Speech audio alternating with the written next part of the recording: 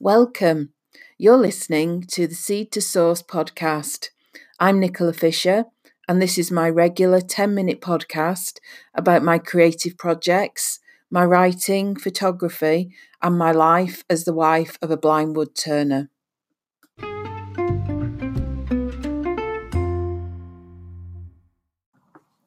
This week, I've been quite busy making a lot of headway with my plans.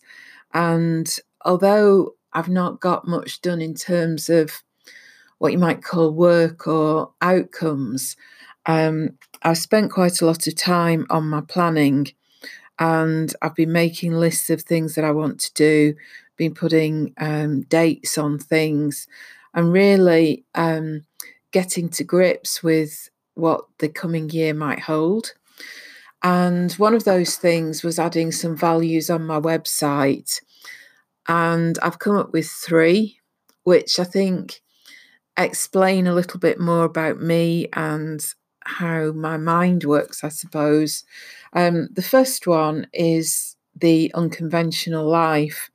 And I think I've always had that, but I didn't necessarily appreciate it until I was in my late 40s. And I did one of these sort of psychometric tests on a website called howtofascinate.com. And I came out as the provocateur, and some of my strengths included being unconventional.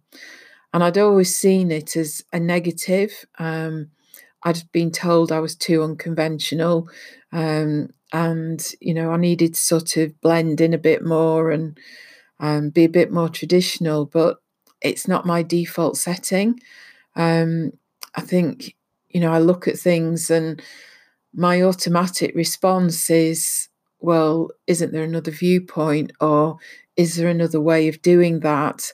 Or why is it always being done like that? And why do those people all think that way when really I'm thinking this way? And it's not something I do deliberately, but it's just what happens in my head. So the outcome of the psychometric test on howtofascinate.com was that I was, my archetype was the provocateur. And I really liked that because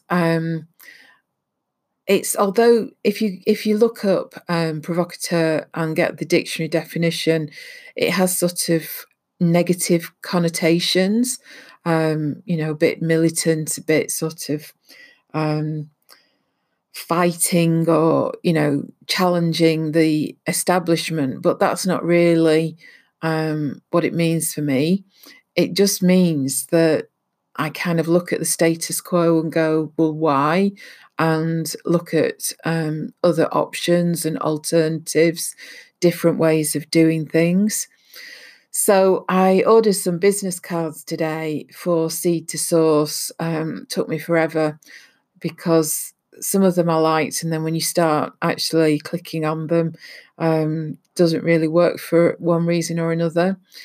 So on the section where it said job description, I was trying to work out, how do I describe myself? What do I say? And I'm still working on that. I'm an essence coach. I'm a mentor. I'm a guide. Can't remember what else I've had, but none of them really say what it is that I do.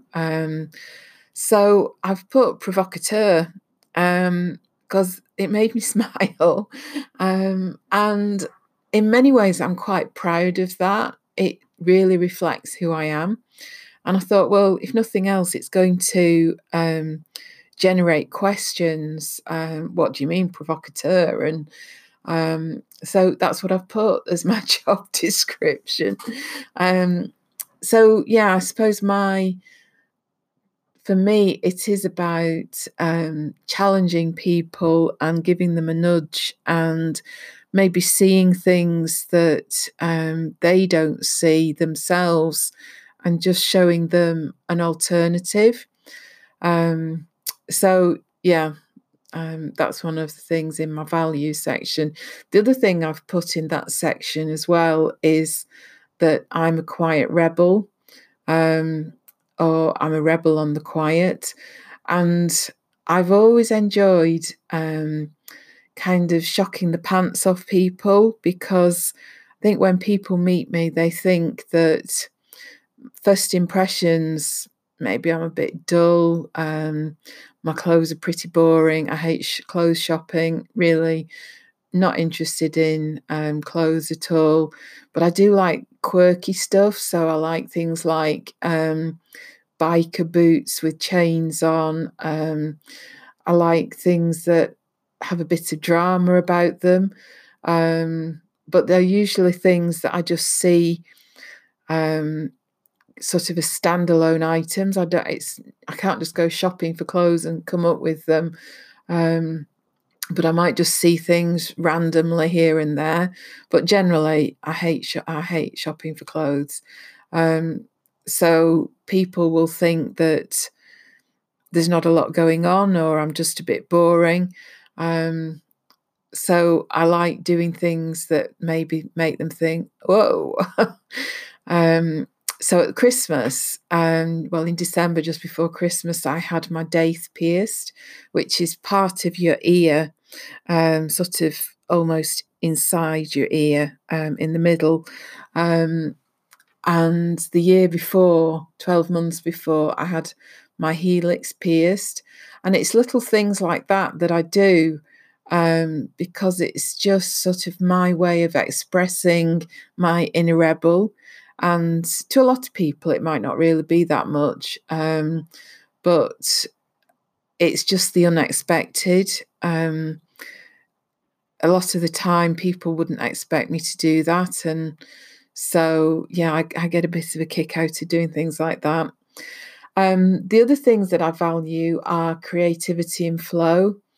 I think creativity is massively important to connecting with who we really are, because creativity takes us into this state of flow. And I think it's in that state that we really tap into our soul, our higher self, that part of us that is divine and connected to the wider cosmic divine as well. So that's something that is really important for me. And my main creative outlet is photography, but I do other things as well. I love making stuff, and I love baking, and just doing things where you have something tangible at the end of it that you can say, I made that. And often it's taking a blank piece of paper, as it were, and making a picture out of it. But yeah, I think that's really important. And the third thing is living seasonally. And I struggle with the term slow living. It doesn't resonate with me, although I do like a lot of the things that fall underneath the umbrella of slow living. But this is my unconventional bit coming out. It kind of isn't the term that I want to use. So living seasonally is kind of embracing a simpler way of life. It's hibernating a little in winter when the days are shorter and the nights are longer. It's watching the seasons unfold, watching plants develop shoots and flowers, and evolve throughout the year. And I do think that living seasonally is one of the really big factors and the big solutions to global warming and climate change.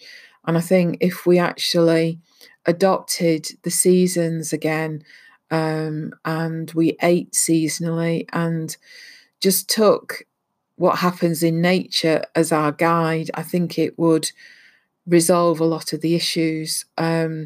That's my simplistic view of global warming and climate change. Who knows if I'm right, but I do think it would help. So those are what I've done this week. I've put those on the website. And I've got a few other things that I want to do. So I'm just working my way through them. So that's all for today. I shall be back with another podcast soon and look forward to speaking to you then.